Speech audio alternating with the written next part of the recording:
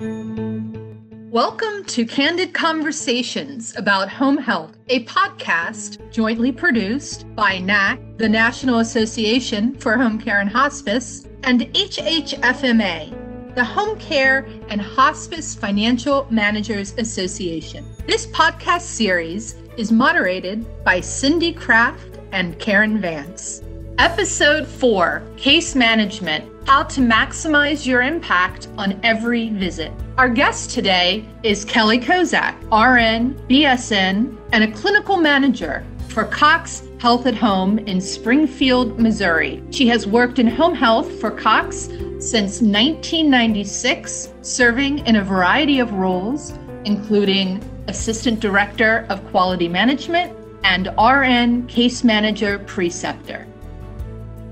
Hello, everyone, and welcome back to Candid Conversations about Home Health. You are with Karen Vance, myself, and Cindy Kraft again for another conversation regarding home health and some of the adventures we have had this last year and looking forward to the near future. We also have a guest interviewee or guest speaker with us today. Her name is Kelly Kozak, and I will give you a little bit more information about her as we get into this. The first question I would like to pose to us as a group today, as well as an industry, is even though we've been spending a lot of time talking about some of the changes we've been making over the course of the last year due to both COVID as well as PDGM, I know a lot of us have kind of landed on when we talk about the impact of both of those things, it really kind of ends up being the same, because when somebody says, what's the impact of PDGM? It's like, well, we got to do more with less. We've got to get the same or better outcomes with fewer visits. When you talk about the impact of COVID, it's kind of the same thing. We're having to do more with less. We've got to minimize the exposure and help patients get better without exposing them unnecessarily, which is kind of an interesting thing, even though how we handle both of those things, of course, is very different. The other piece to that I'm curious about is, as we have seen the changes that we've made in this last year, I'm also curious about what we will be taking forward with us from our experiences emerging out of 2020. And this really kind of got me thinking when I read an article out of the New England Journal of Medicine, which suggests that organizations may be built for adaptation and flexibility rather than tightly controlled and standardized processes, which many of us have been touting for a long time, trying to get those very standardized protocols. They found that organizations that are highly connected are the most adaptable. And when we have pandemics and other kinds of surprises like we had this last year, being adaptable is one of the key elements of survival. They believe that connections accelerate the flow of information and share resources, and they suggest going forward that such organizations will emphasize communication, collaboration, and innovation. So with that being said, Cindy, I have a question for you for this last year with the clients that you have worked with and what you've seen across the country. What kinds of innovations have you been seeing? So for example, for prioritizing patients or even communicating with them. What I find interesting is there's a lot of things people are viewing as innovative. Now, virtual visits like we've had on previous podcasts, or use of technology, not just for the monitoring of vital signs, but also for reinforcing behaviors and keeping those touch points with patients. But what concerns me about what I'm seeing are two separate things. One is a concern. One is I'm not sure all of these great ideas are actually making it all the way down to the frontline clinician as effectively as many leaders would like to believe. I think it's great to have conversations about what those options are, but when the reality is that we're putting, having scheduling, especially during the holidays that we've just survived in home health, putting, 13, 15 patients, just putting them on a clinician's schedule and saying, give it your best shot, basically. You figure out who can fit. And this idea that, well, if you can't to them all, try to reschedule or just visit them. This doesn't seem to fit with really anything you and I have ever talked about in a podcast session or otherwise about how are we making clinically driven decisions about how we're utilizing our resources, whether it's a visit or collaborating through other disciplines. It still seems to be a bit more survival mode than I would like to see. My observation is that I think patients are getting a bit more assertive about what they want and what they don't want.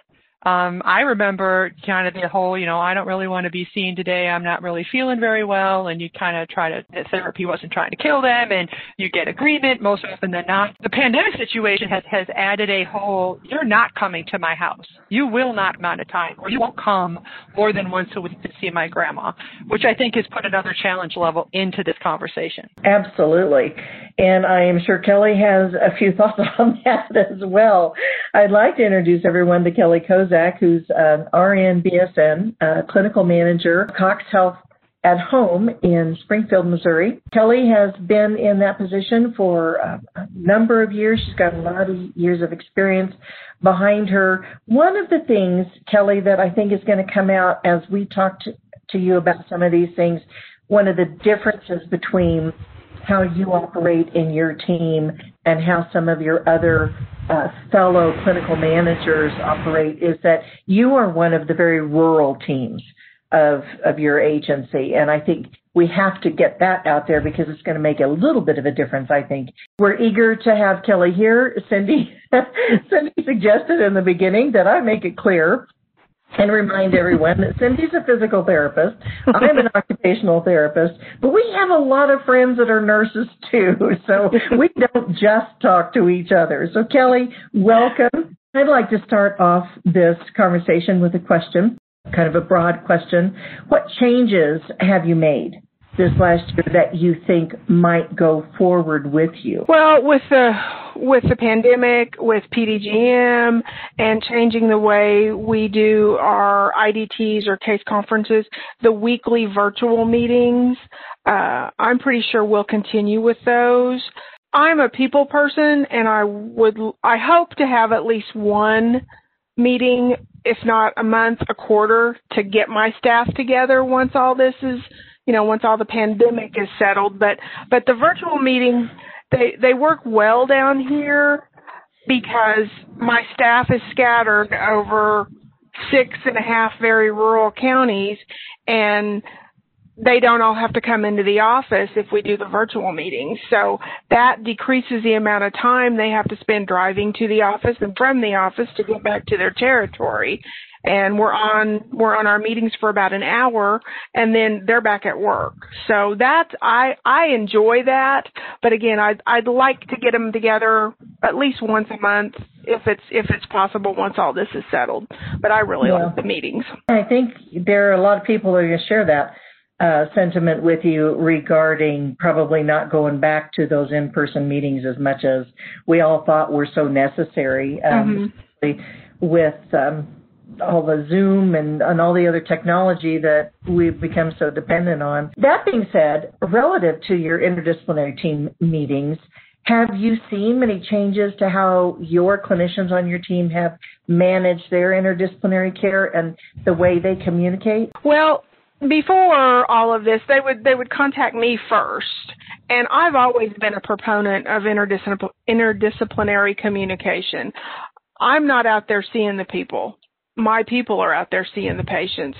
So I've always encouraged that, but now I not only encourage it, I mandate it. If they call me about something, if a nurse calls me something about a therapy question, if a therapist calls me about a nurse, I refer them to the other discipline because they really need to communicate. And they've gotten a lot better at it of talking amongst one another and bouncing ideas off of each other. And I really think that makes the entire patient care experience work so much better. Kelly, this is Cindy. Do you utilize therapy assistants or LPNs at your organization? In my area down here, I have a PTA, yes. Mm-hmm. If I could find a CODA to hire, I would.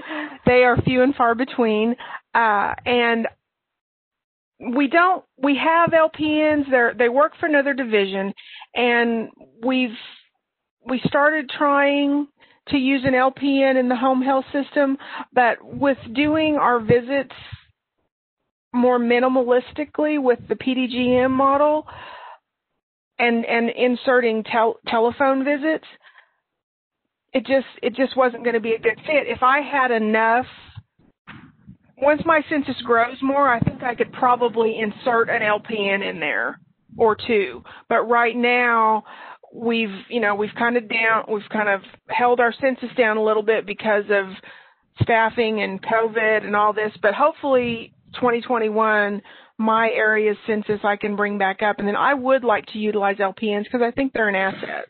So how would you, even with the few you have at the moment, just namely the PTA, how do you include them in the interdisciplinary conversation? I ask this just contextually because sometimes I see organizations emphasize the interdisciplinary communication and collaboration between the RN, PT, and OT. And then the assistants or the LPNs are kind of like, it's supposed to translate to them, but they don't actively participate. I'm curious what your thoughts are on that, even with the few that you have. Well, they're always included on the weekly IDT meetings because right now it's just our PTA, but he does a lot of treatments for the physical therapist, so he can give them a better overall picture of how that patient's doing. And then I also have him, if it's a nurse question, I have him call the nurse case manager. If it's a therapy question, I encourage him to call the therapist. So I include him in that interdisciplinary communication, just like I do my RNs, PTs, and OTs. Good. I always like to hear all of that good, clean, direct, one-to-one communication. No room for error there. Just putting a shout out there, any COTAs that live in Southwest Missouri. She's looking for one. OT and CODA. I just lost my There we go. So speaking of communication, what about communication with the patient? Have you seen, well, let me stop and back up a sec. In previous conversations that Cindy and I had on these podcasts, we were talking about this population, this age population, and how there is probably a greater utilization of some of these smart pieces than what a lot of people think. That it seems to be a common misnomer that old people can't do technology. Have you seen or have you heard any of your clinicians talking about utilizing any of that technology to communicate or monitor or encourage or whatever with their patients? Well, Karen, as you said, I am very rural and I am very old school down here. So in my area, a lot of our elderly do not. We may have a handful that use their smart technology. My team primarily utilizes the in-person visits, telephone visits. We haven't implemented the technology down here to do the telemonitor visits. That's something I would hope to be able to see if it'll work in my area this year, because I think it would be beneficial. We just have not started that in this area. I think Springfield has tried it in some areas, but they haven't brought it further south to me yet, and that's something I'd like to look into, but mostly phone calls. And, of course, there's always that pesky business of in rural areas, the cell connections being a little spotty, too. That doesn't help. Correct. No, not at all. However, I do know that your health system has a very robust remote patient monitoring service as well. And do you feel like that has increased, or have you relied more on that service? Well, we do we put the telemonitors in, the vital signs, but as far as remote for my area, We haven't done so much. We do a few phone visits, but we have done more in person. Most of our patients, we may have cut our frequency down a bit per their request, but most of the patients that we see, we are seeing in person in the West Plains area. Mm-hmm. Is that different than your fellow clinical managers that are more urban-based? Well, I think honestly, Karen, that they are still doing a lot of in-person visits. I don't know the percentage on what they're doing remotely. Yeah. I don't have that number. I guess then overall, my question would be kind of back to our opening statement, and that is, from looking back on this year, is there anything that you have done differently or would like to have done differently that you look forward to possibly carrying forward into the new year? I think making technology a bigger part in my area, and that's going to depend on technology, how well they get the 5G and the signals down here, because I think we could build our census more if we can do some remote monitoring in addition to our patient visits. That's my wish for 2021. How's that? Well, that's kind of interesting because with all of the summaries that we've been getting for the bills that have been passed in the recent weeks that were supposed to be helpful for COVID-19, I'm not sure I saw anything in there about boosting signals. They probably won't. Cindy, did you hear about anything relative to that as far as impact? I have not, but I think that's a great point because I think, especially if we took COVID out of the equation for a minute, the rural providers like yourself have always been spread thin over large geographical areas, and the ability to use technology seems like that would just be a natural fit. But between dead spots and bad signals, I mean, it doesn't really make it user-friendly to say, let's go that route. Yeah, it doesn't, and that would be my wish. I know they're working on 5G. I'm just not sure if they're working on 5G in this area or if it'll even be beneficial. Right. But that has always been my wish because I think we could